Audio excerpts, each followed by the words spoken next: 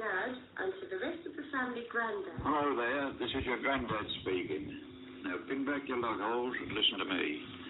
I'm going to tell you the story of my young years to the end of 1914-19 war, as far as I can remember.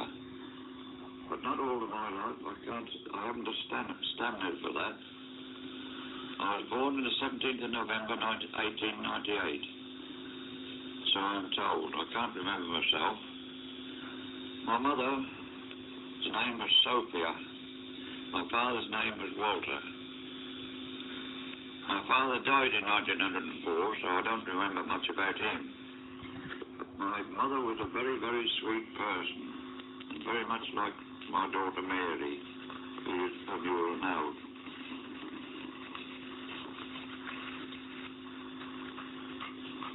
My mother had a delicatessen shop and did very well with it until about 1910. That was the year that the channel was flown from France to England, but for the first time. I remember that it caused a big sensation at the time. My mother was taken ill with cancer and died at my grandfather's farm in Suffolk. Well, there was us, our children, left my sisters Blanche and Grace. For my brother, Dolph, and me. Dolph died of tuberculosis in 1921. Grace died in 1928 in Birmingham. Blanche is going strong in Yorkshire, and she's now about 90 years old. When I was on my grandfather's farm, I left school and worked on the farm. I was 12 or 13 years old then, plowing the fields, milking the cows, leading an ordinary farm life. Then in 1914 I joined the army. I was then not quite 16. I joined the army in Ipswich, the 6th Suffolk Cyclist Battalion. We were sent to the coast of Suffolk to watch for enemy raiders and submarines that we saw on them. Then in 1916, I was sent to the 25th London Cyclist Battalion, and remained in it for the rest of the war. I was sent to this battalion because I was a dab hand at shooting. Well, the Cockneys hardly knew which end the bullets came from. I had to show them how to do it. The reason I was good at shooting was that on the farm, part of my job was to keep down the vermin on the farm. These being such things as foxes, which killed the hens, and rooks, crows, and jays, which stole the hens' eggs.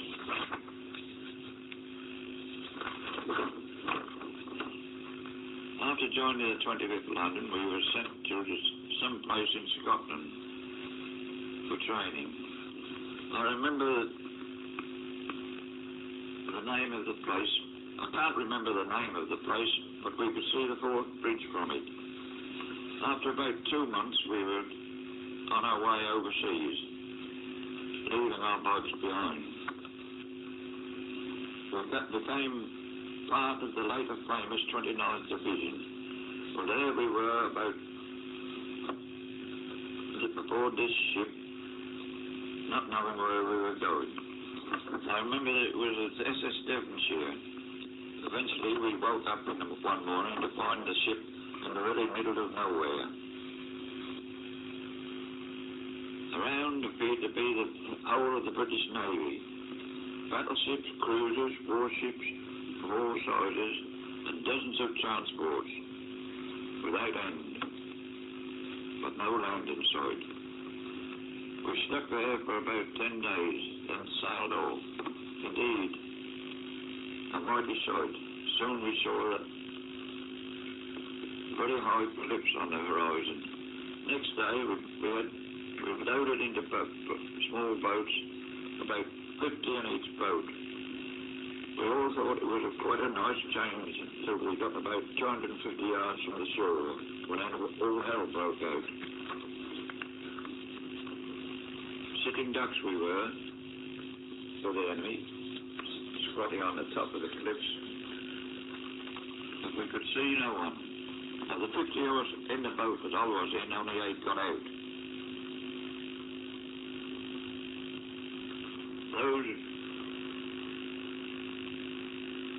We got up the beach, and the others were either badly wounded or dead. There was no retreat. The boats were no longer boats, but would have made good suits. Once we got to the bottom of the cliff, we were quite safe. That was my baptism of fire. The cliffs shielded us from the rifle fire, and middle bombs were not yet invented. There we were under the cliffs 2 days later.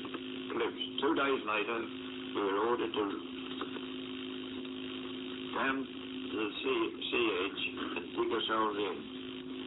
This we did in the night. The next morning at daybreak, wow, the Navy had arrived. 6-inch guns, hammering the cliff to make a way up for us. And a day or two later, we went up and dug in quite comfortably. We had the Anzacs on our right and the Scots on our left. About 20,000 men. I should say that at this point, that the 25th Cyclists were really a headquarters duty guard squad, carrying messages to the various commands in the field. This was long before the days of field telephones, and wireless.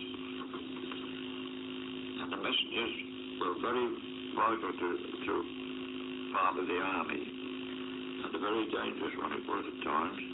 I remember that I once found myself in the middle of a bayonet charge. The nearest man to me was about 15 yards away on my left, and he stumbled and fell. And a Turk soldier came up to him and lifted him to his feet. I don't know what happened after that, but this is one of the very nicest of my memories of the time on Gallipoli. However, a day or two later, I got a piece of shrapnel under my kneecap. Very painful it was, too. I was sent to Egypt, egg white they called it, for training.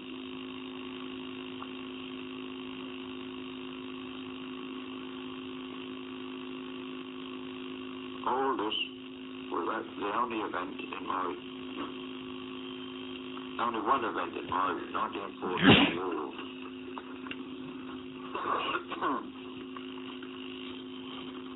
After my wound healed, I was sent on a fit enough to join my unit again. By the way, the 25th London had been withdrawn from Gallipoli and were stationed in on the Suez Canal. I forget the name of the place. At any rate, I'd only been back about a fortnight when we were off again. This time up through the sea, Red Sea, which isn't red, through the Gulf of Oman, where I began the worst period of my life.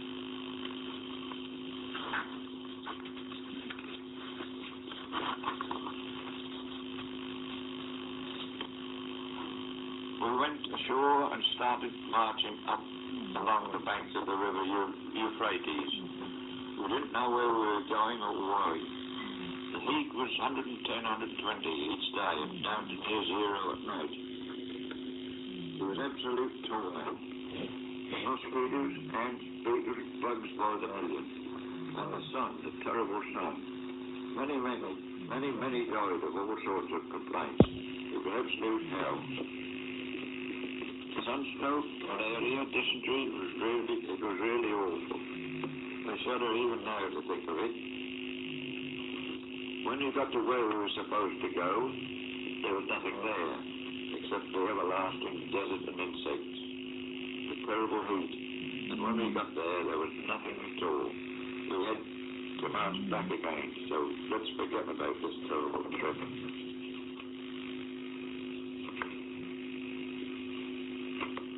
The next move was to German East Africa, and bad enough, but like heaven to what we had just done. At this time there was no railway from the coast up to Nairobi, so we had to march it. But it was glorious compared with what we had just done. I must tell you about an incident that occurred on this march. One night we were woken up by the roaring of lions in or near the camp. It was a lovely bright full moon, almost as light as day.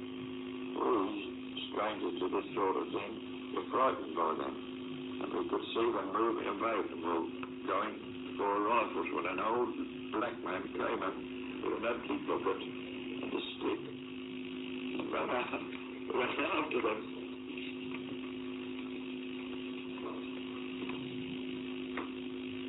With the stick, beating the bucket with the stick, and the lions ran for their lives, which all goes to show it's nice to know what to do in an emergency.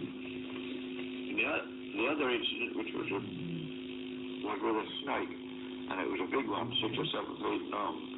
It went into the tents. It went into one of the tents. You can imagine the fright of the occupants. But this time, the same guard, he picked it up, slung it round his neck, and walked off. Now, that's what I call creating confidence. And now, I heard that after the darky lived on that snake for a week. Now, supposed to be very good to eat. I don't think I could fancy that, do you? Well, it was the same old story again. When we got there, it was all over. It was very nice in the bush, and we were there about 2 or 3 months. Went off again on our travels again to India. Landed at Bombay, then up the hills to the Deccan, which is an enormous plateau, about 5,000 feet above sea level. A really glorious place to go, called Bangalore. It was heavenly to us, dried up lads who had seen too much of the sun and no loving kindness for years. However, we made the most of our stay there. All too soon we were off again, this time to Baluchistan. I suspect you had never heard of it. Well, it's a very big, stony, bare desert land about half the size of Australia. I don't know why we were sent there unless we wished to show the flag. Anyway, those are the sort of things wars I like to eat. With no one shooting at you. But they show how big India is. It took us 10 or 12 days by train, night and day travelling, to get to the borders of Baluchistan from the middle of India.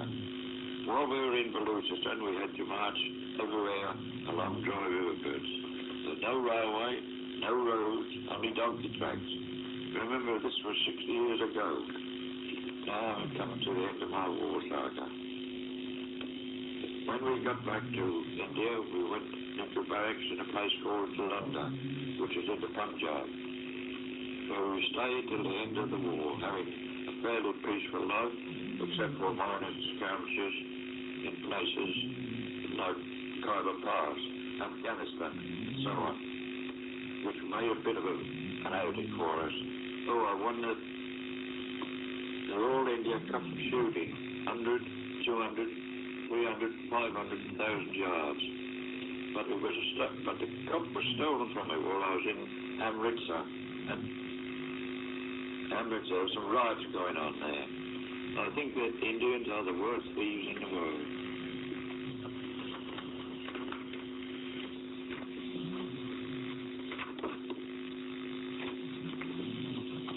Well, you can see, I've been about it quite a bit, and I bet it will be a surprise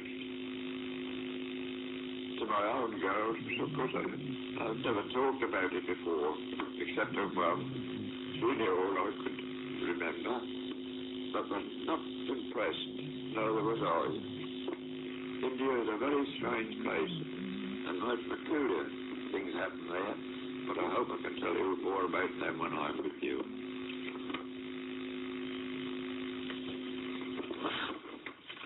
One disappointment was when we came back in 1919, we passed through the channel that night and never saw the rock. Twice we'd been through it and had never seen it. It was Gibraltar I was talking about. I would love to see that, but I've never seen it. Well, I've been by it, past it twice. It's, I'm coming to the end of my little bit now. I hope to tell you more when I get out there, if I can manage it. I'd like you to think that I haven't forgotten you. There's one little thing I should like you to listen to. It's a piece that Mary will know. It's called A Floral Garden.